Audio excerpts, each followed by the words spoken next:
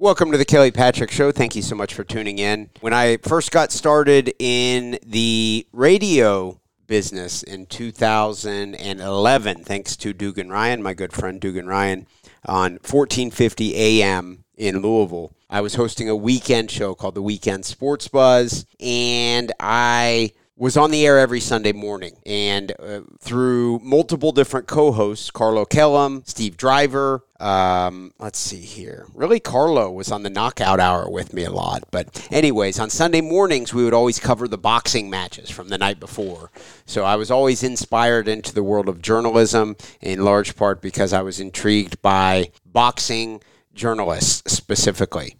Max Kellerman, guys like Larry Merchant, things like that were always very intriguing to me. So although the Kelly Patrick Show does not always focus on boxing, in a way I did kind of get my start with all this in the world of boxing. Radio Raheem, actually, if you do a YouTube search for Radio Raheem and Kelly Patrick, you can find some footage of me doing some computer television shows, or whatever you would call them, video shows. And so that was some Knockout Hour action from, I don't know, maybe 2012 or 13, something along those lines. But I've interviewed some boxers over the years, and I'm always wanting to interview more. So today's episode, I was able to land Devon Alexander. Devon is a former 3-time world champion in the world of professional boxing from St. Louis, has a very inspirational story, and I found him to be intriguing through our interview today, but also in times I've heard him speak in the past, he always just comes across as being very authentic and honest, and I do appreciate that. So I want to thank everyone for tuning in. If you're a fan of the Kelly Patrick Show, I ask that you please send some referrals the way of my sponsors.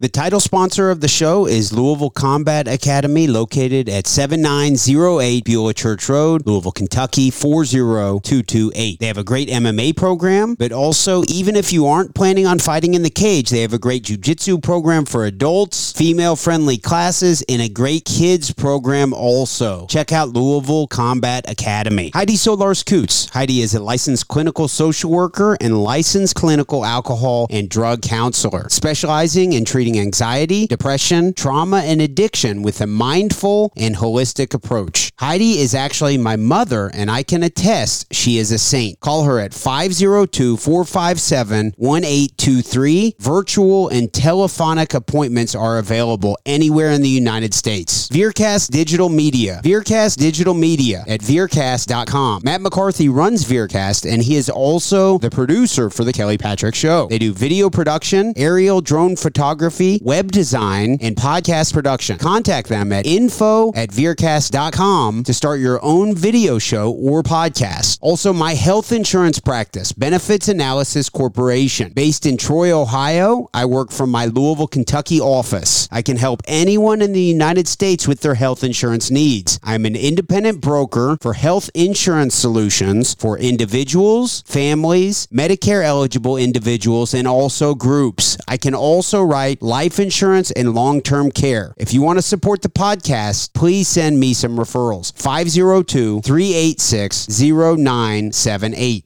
Courtesy of the Louisville Combat Academy Roadcaster line, we are going to head to Devon Alexander, former world champion in the world of professional boxing. Devon, how are you today? How's it going, Patrick, my man? Thanks for having me. Really appreciate you coming on.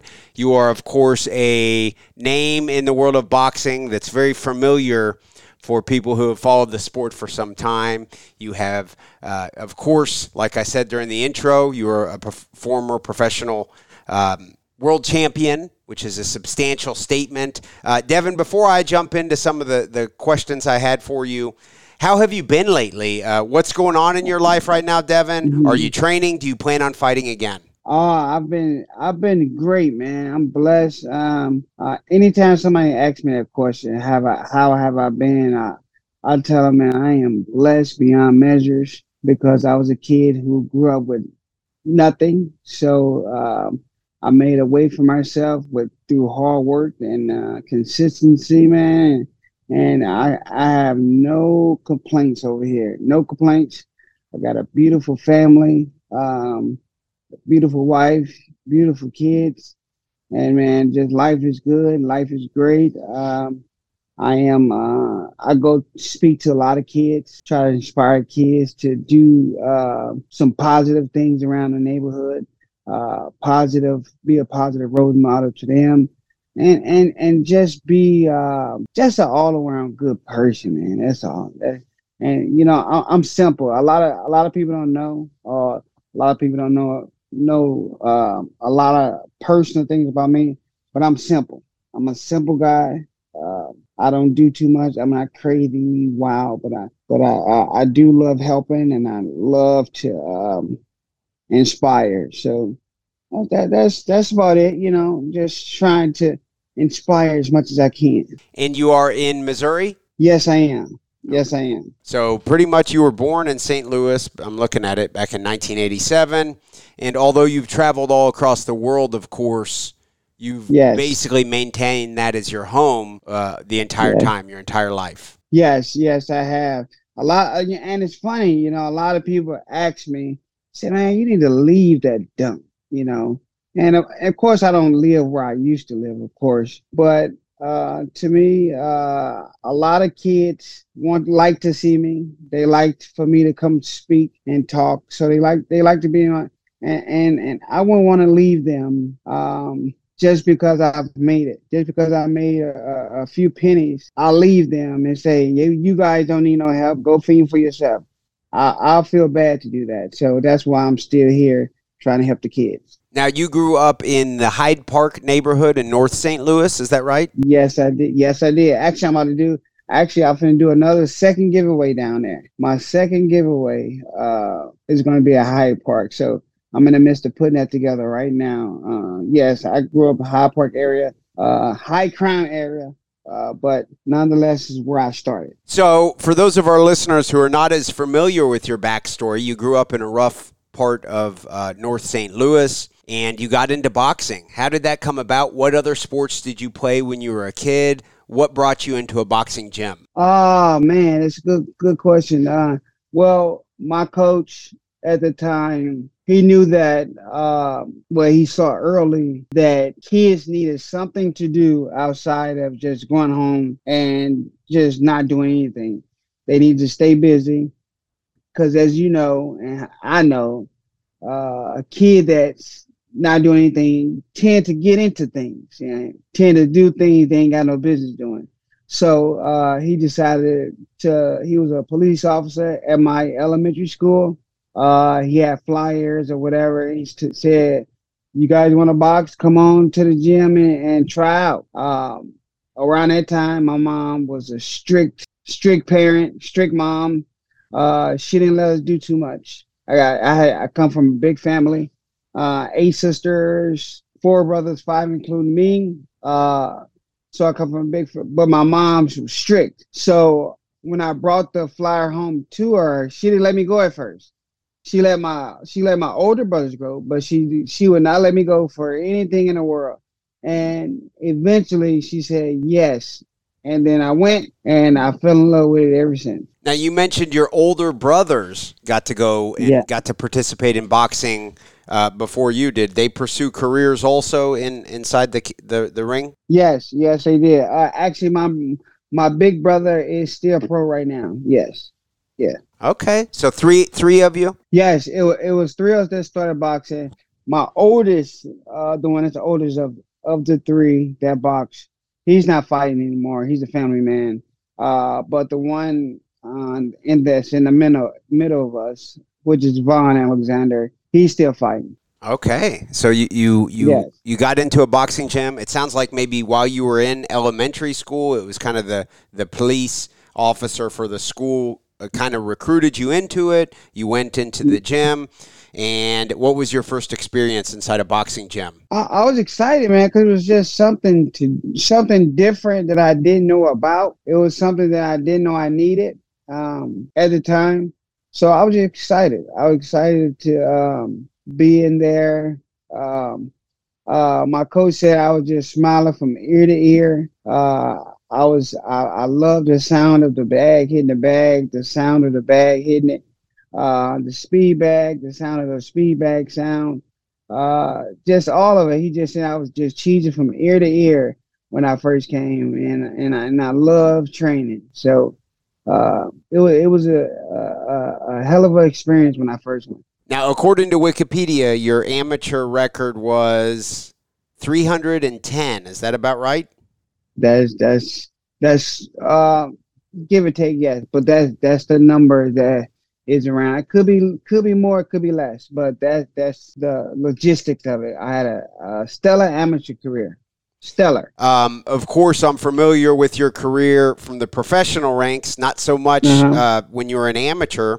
Did you face off against any significant boxers when you were an amateur? You have any, like maybe a rival, even if it's not someone that we've heard of? You know, a big name would be cool, but even if you have a rival that would be worthy of mentioning, maybe someone I haven't heard of, anyone like that? Okay, yeah. That's Brandon Rios.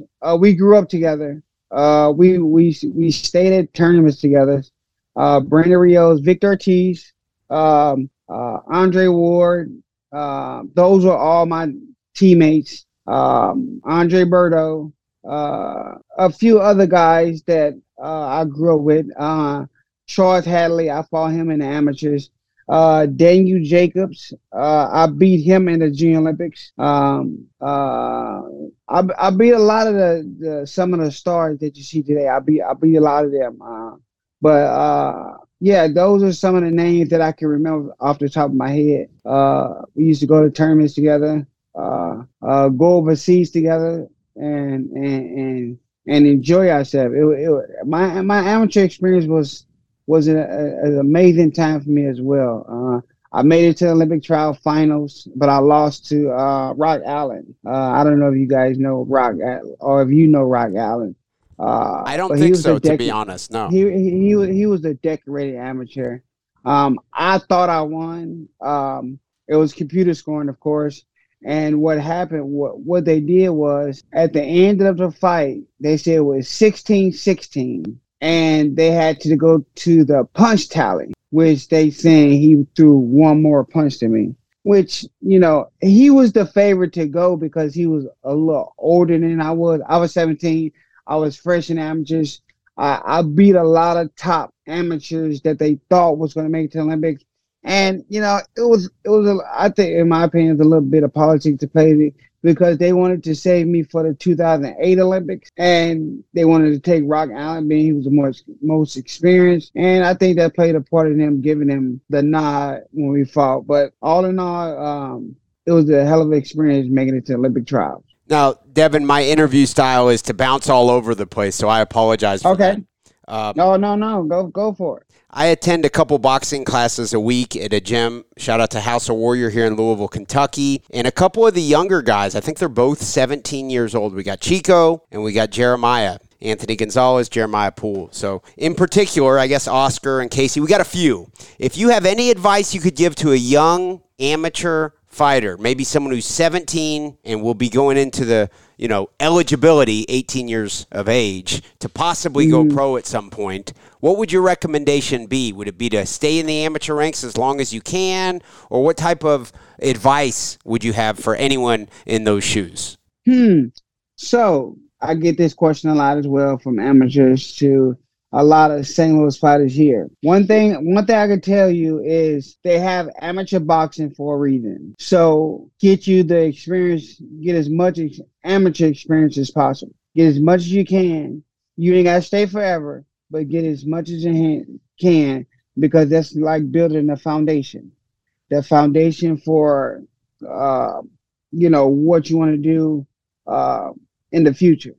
Because if you got a good name in amateurs, then the big promoters are going to start to look at you. They're going to start scouting for you.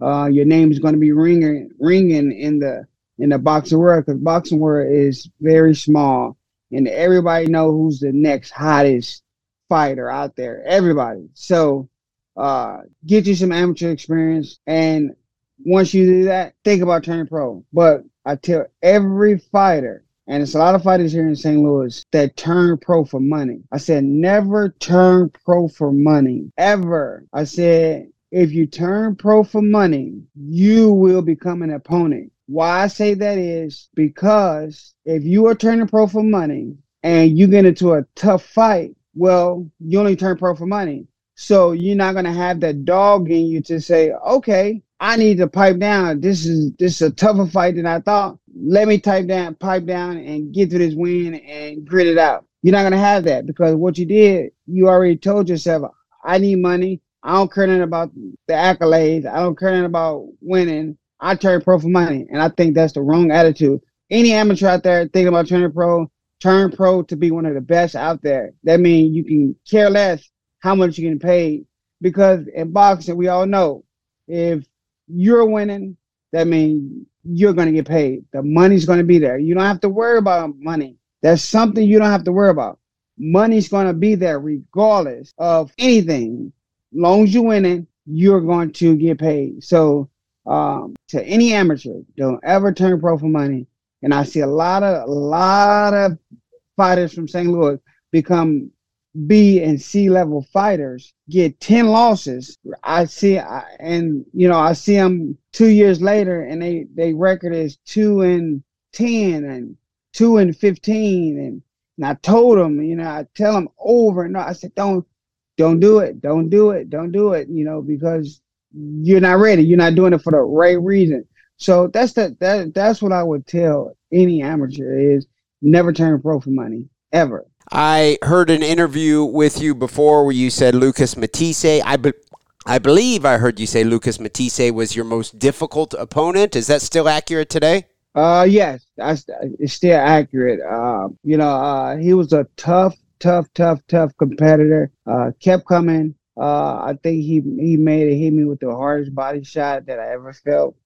But I was tough my damn self, so I was determined to get through the fight in my hometown. I was in my hometown, so I couldn't not reach the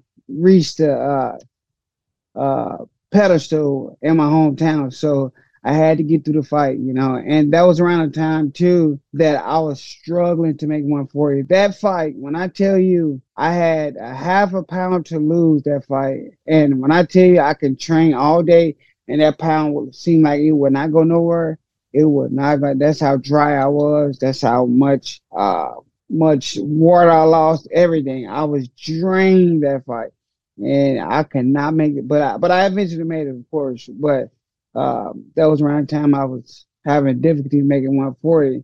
And then you got this guy across the ring from me, ready to tear your head off. So yeah, so yes, he was still the toughest, one of my toughest. Now, for someone like myself, I don't know, of course, as much about boxing as you do, but looking at across your record, a couple of the names for your wins that stand out to me would be, of course, Lucas Matisse, also Marcos Maidana. Who else do you agree maybe those are two of your biggest wins? And am I leaving anyone else out? Who else deserves to be mentioned?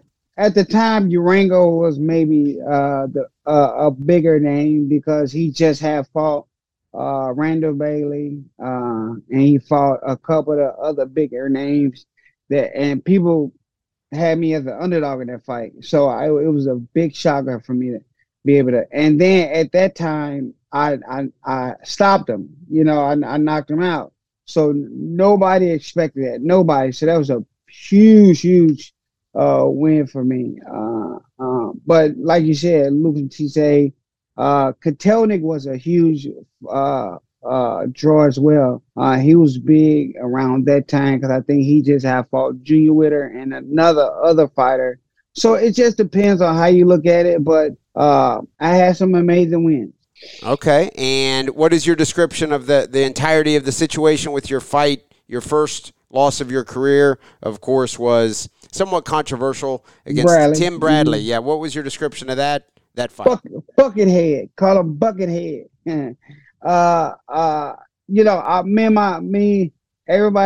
Everybody known Timothy Bradley as one of those fighters that likes to rough you up in there, who leads with his head. So he got three weapons.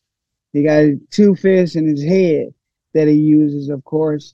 And we knew that coming in, but to actually feel the dome on him, it was something different, And what happened was when he headbutted me the last time, I felt my eye was about to split. Like he headbutted me, and I think he was doing it on purpose too, but who knows?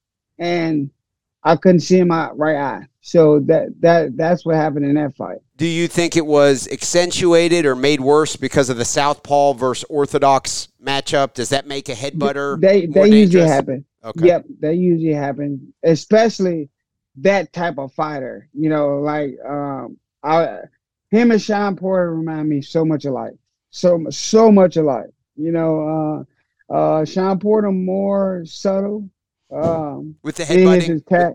Yeah, in his head attack. So, but Bradley, he coming in and do what he got to do. And he don't care if you headbutt or not. I actually had 3 cuts in that fight too, and those were my first cuts. Okay. Now I know, like Bernard Hopkins, of course, is kind of somewhat famous for headbutting too, right? Yes, he is. Yes, he is. Mike Tyson said that's why he ran the Holyfield because of that headbutt. So some fighters know how to do the headbutt, and in boxing, people don't understand. Right here in this eye bone right here, there's no meat or anything like that. So that's why it cuts open so easy, because the bone is right here, and so you got a little bit of skin, and you can just imagine just touching it with your head, it just splits it right open in two. It doesn't take that much force. So a lot of people know how to use that head. Now, Devon, based on my understanding, I think it was in 2012, you had a surgery. I think it was on your sinuses, right? Yes. What actually? Can I ask? Was it like sinusitis surgery? You were having sinus infections, or why did you have that surgery? No. Actually, so what happened was, and this is around the time I was fighting Marcos Medina, and he, my sparring partner, he headbutted me, and my nose was looking so abnormal. So I brushed it off. I just said he headbutted me. We good. Put some ice on it, whatever. So after about a few days, I got to experiencing like deep congestion. Like I could not breathe. And the only way I would be able to breathe if I use nose spray. So I stayed on that. That worked. And I just made sure I kept it with me. I had to fight one of the biggest fights in my career. I had to fight Marcos Medina.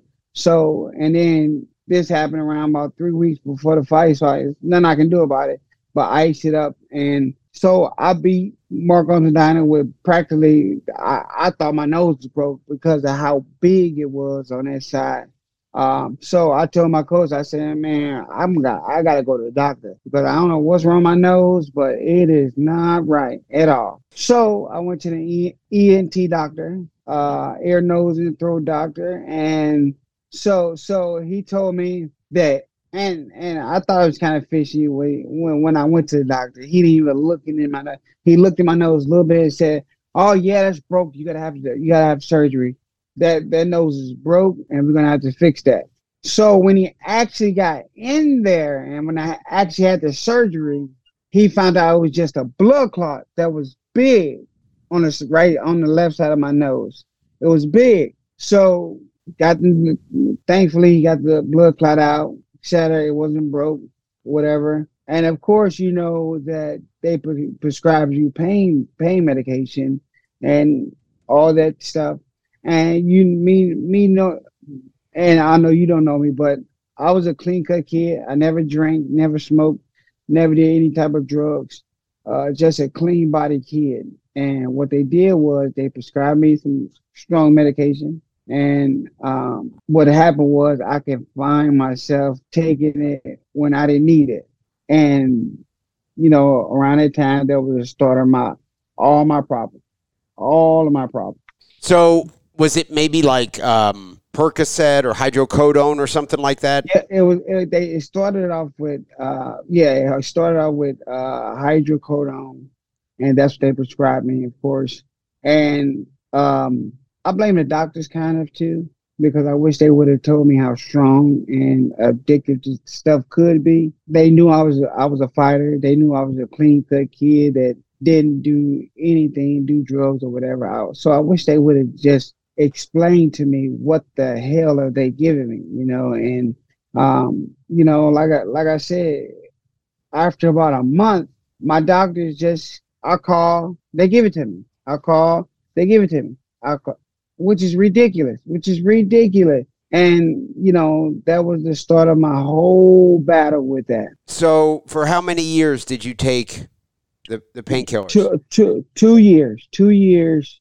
I was going through that, and when I tell you, it was probably one of the worst times of my life because, I could just see myself. I actually saw myself being stupid. Like I'm like, you. Of course, you just know, like, what the hell are you doing? What are you doing? What are you doing? Every time I think about or take take something, I'm like, what the devil you doing? Dumb. You stop. You can just see yourself being stupid, but somehow it got me. It got me. It got a hold of me, and I was one of those people that said, "Man, why would anybody take anything that's going to alter your personality or have you zombied out or have you, nodding? Why would anybody?" I was one of those people that asked that question and didn't understand, but I understood now. I've been on it now that I went through it. I've been on the other side and I get it and I understand, and I'm less judgmental to those type of people, because when you in it, you don't care. You don't care. It's like my career. You don't care. Nothing matters. Nothing else matters but you. It makes you selfish, and it's a tragedy, man. That it's an epidemic I hear of that type of stuff, man. And I hate that a lot of people fall victim. I thank God that I was able to be strong enough. I had my wife and I had my family, of course. I was strong enough to say, nope, that's enough for me. I ain't doing it. I ain't going out like that. Let me go. And so after I fought Aaron Martinez, I said I need to tell somebody. I gotta tell somebody. I cannot keep doing that. I cannot keep doing this. Told my wife, told my coach, and we started the healing process, and we began the journey back to normality, man, because that's a dark place for people, and to this day, I got people asking me, how did you do that? How did you stop? How? Tell me, give me the formula, please. Tell me, because I get what they saying, because it is hard. And the withdrawals are worse than taking it. Like it's 10, like 20 times worse than, and I get it. I get it why, man, if somebody even try to stop and they start to feel that, man, they going so far backwards, man, because they don't want to feel it. They're like, I can't do it. I can't do it. But it just takes a family, man, a family, strength and wanting to do it. See, me, I had my career. I had millions of dollars to make, and on top of that, I had my wife and my kids to live for. So it was a no-brainer for me. It was a no-brainer. So it looks to me, Devon, like from late 2012 through probably late 2015 or somewhere around that, you were taking some form of painkillers. Was it most days? Like, what about, I know the training camps were impacted, but were you taking painkillers the day of your fight against Amir Khan or against Sean Porter? Were you actually taking them those days? I can honestly say I was. Yes, I was. I can honestly say those was like I don't even remember what my coach was saying in the corner. Like I don't even remember that. I can care less what he was saying. Like that it was just such a blur. Like I didn't even know what he said. Yeah. So yeah, around that time was the height of it. for sure. Now, For sure. What is the last fight where you truly felt, because I know conditioning ended up being an issue for you, which makes sense. I mean, For sure. you're recovering from drug addiction and trying to do a training camp and stuff. That probably doesn't go like real well. What's the last fight before your addiction took over where you felt 100%? Before that, Marcos Medina. That was the fight where I was on, like just on point, zoned in, saw every punch that he threw. A lot of people ask me, how hard do Marcos Medina hit? How the hell I supposed to know? I wasn't trying to get hit with it. I wasn't finna let him touch me with it, because that's how much I was so focused, so zoned in. I don't know. You can't even ask me that, because I don't know. I was just on point that night, so I wouldn't know. So Marcos Medina has had, I know he's, had some ups and downs, but I mean, what do you think of his performance, his first fight against Floyd? What do you think of that? He beat him. He definitely beat Floyd that first fight. If not beat him, it could have been a draw would have sufficed too as well, because that was a close fight. He shocked Floyd, and a lot of people too saw what I did to Marcos Medina, and they took it for granted. They thought they was gonna be able to do the same thing, and they don't understand that I took that dude serious. I wasn't finna get hit with none of that. So a lot of people that fought Marcos Medina took him for granted. He was tough. He's a tough Argentinian, tough. And if you weren't fully prepared, you was gonna lose. That's why the second fight that they had wasn't even close, because he was more zoned in and focused. But the first fight, he definitely, if they gave it to Marcos Medina, when nobody had been mad. If it was a draw, when nobody had been mad. Is Floyd Mayweather the greatest boxer of our lifetime? You're 36, I'm 39. So is that safe to say maybe our lifetime? Like, when you say our lifetime, you mean in like generation type of deal? Sure, yeah, like, If you're trying to compare accolades and what I can see that, I can see that because going 20 years and not being beaten is hard task to do, But I tell everybody one thing about Floyd. Floyd didn't fight 50 killers like back in the day. Back in the day, everybody fought everybody. They weren't ducking nobody. Floyd did not fight 50 killers. He did not fight 50 killers, but he fought people at the right moment, the right time. And you can't blame him for that, because good management, good matchmaking, etc. But if you're talking about the totality and truthfulness, he didn't fight 50 killers. He did not fight 50 killers. But, for as, what he done and able to keep that at that level, be at that level for that long, yes. In your opinion, who else deserves to be mentioned in that conversation? If he's maybe the best of this generation, who's number two? Or who's right up there with him? I could say Pac-Man. I can say Pac-Man. I can say Cotto. I can say who else can I say? Shane Mosley. Talking about great is more than just box. For me, it's more than just boxing. It's what you do outside, and how big of an impact are you making on the kids? How big of an impact you're making on the world itself, or you making the world a better place, etc. That's the type of person that I look at and try to measure being great about. So before skill wise, it's a few people that you can name to say they deserve to say they one of the greats. Okay. Now, like I said, I bounce around from topic to topic. One of the controversial topics that has taken place, at least, or got some attention for you, was in 2015. There was, I think it was maybe a Supreme Court ruling.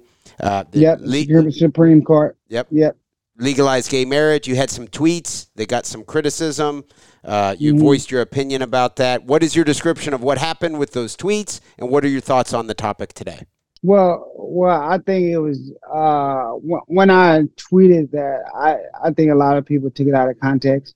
I just and said God made Adam and Eve, not Adam and Steve, and it was a couple more tweets. But anybody who knows me knows that I respect everybody that I come into contact with. I never disrespect nobody. I never belittle anybody, et cetera, et cetera.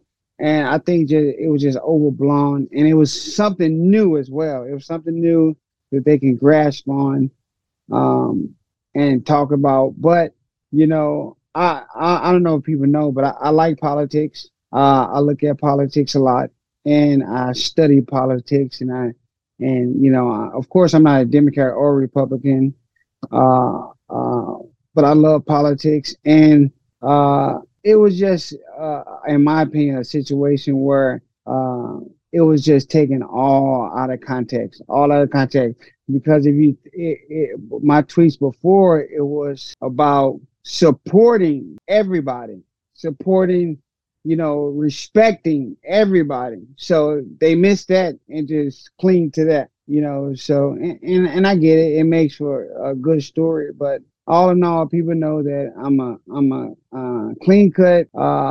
I try to stay in my own lane. I try to not get in nobody's business. I don't care nothing about nothing nobody does. I'm for honesty. I'm for truth. And, a lot of people try to make a big thing, make a molehill out of something or whatever. But, Yeah. But hey, it happens, man. And I have no hard feelings with nobody. I love everybody. So basically, although what you were saying at that time, at least, was you personally Right. maybe don't agree with some homosexual things yourself necessarily, but that doesn't mean that you're advocating for being mean to gay people, or even that you wouldn't want to be around a gay person necessarily. You don't hate gay people. You just necessarily, for that, the context of that conversation on Twitter, those were your thoughts. Yes, and like I said, I'm a believer in God. I love God, and what people do with their time is on them. I know what I stand for, and I know that I love everybody. So that's just like I said, people would try to make something small like this out of Into a big a deal. bomb, Okay. out of bomb, and so like I said, I love everybody. Okay. Now, Devon, you mentioned that you do enjoy politics. You would not classify yourself as a Democrat or a Republican. That's kind of like a low-hanging fruit for me. How would you describe yourself politically? What's that mean? What's that mean? I'm a truth seeker. Like I labels, like labels. I'm not good with labels because that puts you in a box. Where you can't jump outside the box and agree with that person. Like today, if a Democrat says something good, you can't agree with them because you're a Republican. If a Republican say something good, you can't agree with them because you are a Democrat. That's why I'm a truth seeker. I go with truth. I do not care who said it. I don't care what party they're affiliated with. If it's the truth, if I know that color is blue, or if my jacket is black and you're trying to argue it's red, I'm going to go with the truth every day, all day. And that's what I mean by, I'm not a Democrat or a Republican, because everybody has flaws. Everybody has, things that somebody's not going to like, and me, I'm a traditional guy too. I'm a traditional guy. How long you love been? My family. Yeah, how long have you been with your wife? 10 years. Okay, and you'll have 10 some years. kids? Yes, five. Yes. You and your wife have 5 kids? Yes. Wow. Yes, we do, man. We got a big family, and they're all close. They are all they are correct. And you They are all close, and I try to keep them close and love each other. Because like I told you, I grew up in a big family, 8 sisters, 5 brothers. We grew up very poor, very unfortunate. But we had each other. We was close. We all was close. All shared everything, clothes, shoes.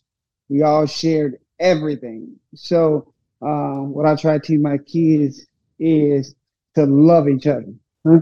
So, Mm-hmm. Devon, it sounds to me like at this point of your Yeah. life, the thing you're most concerned with is giving back and trying to help. Not, of course, your immediate family, your wife and your 5 kids, but also you said you've got, what was it, a giveaway at the gym coming up. You were truly devoted to passing on and maybe even inspiring people because of like the realness of your story. You're overcoming the pain pill addiction. I think that's very real, and it can impact many people possibly, but you want to positively give back as best you can and influence as many people as possible. Yes, I do. Yes, I do. I mean, because I'm sorry about the noise. But what Devin, if you want to ask what Devin Alexander love is to inspire, I think that's what God put me in a position to be 3-time world champion, to grow up the way I grew up. In my opinion, I believe he put me in a position to inspire. Why would I not inspire people when he gave me a platform to do so? I think, in my opinion, it's so selfish to keep it all bottled up and not help nobody. That is just counterintuitive to not help somebody when you've been helped, blessed, you've been able to travel the world, do all these types of things. So you're supposed to go back, in my opinion, go back and help those kids that need the help that they need. Because, where I grew up, they're dying. Kids are killing each other. Single family homes, growing up around drugs. It's all the same thing that how I grew up. And I want to be able to go down there and pick somebody up and try to show them a different light. Because most of the people that grew up around poverty don't see success. They don't know what success is. They're a product of their environment, and they don't think they can make it. They don't see nothing else but that. Most kids that grow up in poverty do not think they can make $1 million. Do not think they can make it. And I promise you, that's how it is. And to have somebody like me, they know that came from the same streets as them, come from the same area, been there. When I talk about how I grew up, how I used to go to school with holes in my pants, when I tell them how dirty my shirts were, when I tell them how my shoes used to be talking, literally talking. My shoes used to be like so raggedy. I had to stuff newspaper in them to keep my feet from getting cold. So you cannot. In my opinion, that I went through all that inspires them. That they like, you were what? No way. Because I know they hear me saying that, and they're going through the same thing. I promise you, they not eating some nights. Some nights they're not don't have any food. Some nights some days they go to school and they got dirty clothes on, or somebody's talking about it because they stink, or they got holes in their pants, or any story that I say or I try to tell them, I promise you, somebody at that school is relating to it, and it's helping them. Like trade, it's helping them. I love it. Devon, I know this is what you're devoted your life to. Are you currently are you a boxing coach? Not yet. But I am going to have my gym. Ultimately, I want to do a rec center. I do want to do a rec center because a rec center is what helped me as well.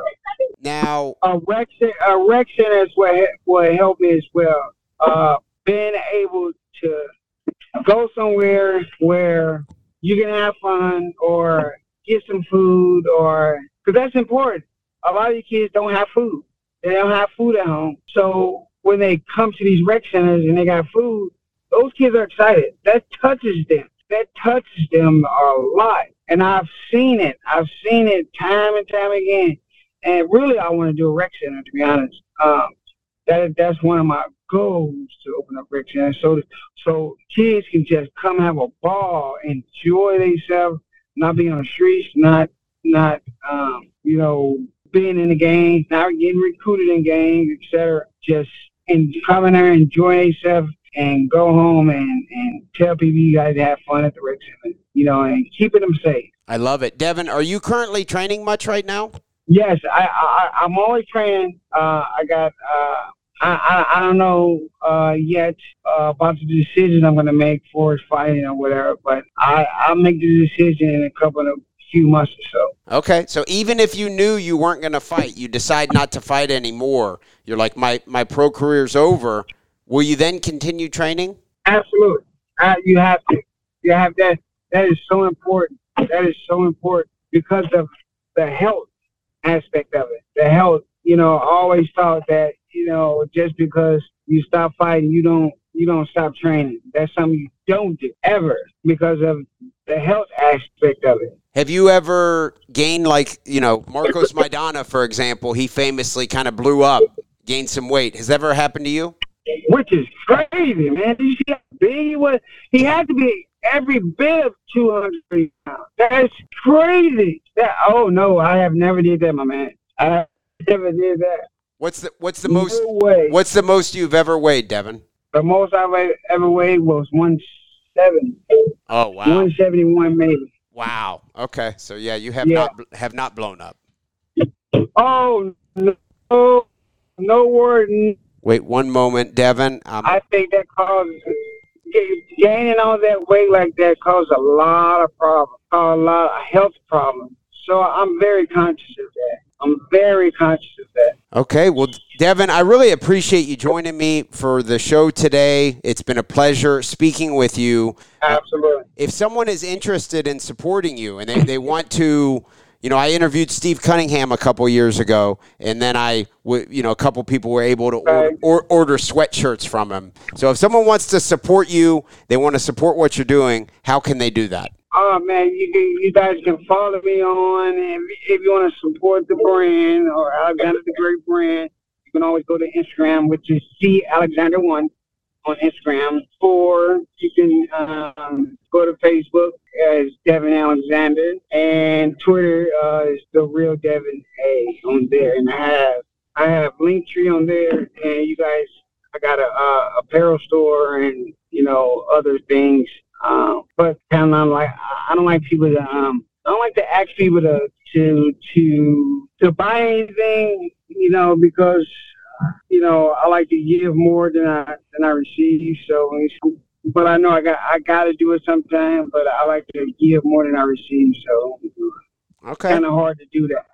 Ask people to go by. And toward the beginning, you mentioned you have like an event coming up at a local. Is it a gym? What's the event you have coming up? Yes, I got my second annual giveaway. I did a giveaway at the gym that we were talking about, Hyde Park, where I grew up. It was so funny. It was so amazing that when I first started running that park, I was very poor, very less than, didn't have money, didn't have nothing. And now I'm able to go back and give back to that neighborhood, which is an amazing feeling. And kind of weird at the same time because how time has came by and it went that fast, kind of crazy how time has flown. And now I'm able to give back to how it all, give back to where it all started from. It's an amazing feeling. I love it. Well, Devon Alexander, I appreciate your time. I look forward to speaking with you again in the future. Thank you very much. Absolutely, my man. Thank you, Patrick. Good luck on your future endeavors, my friend. Same to you. Thank you. Okay. I want to thank everyone for tuning in to the Kelly Patrick Show. Of course, we will have another episode out soon.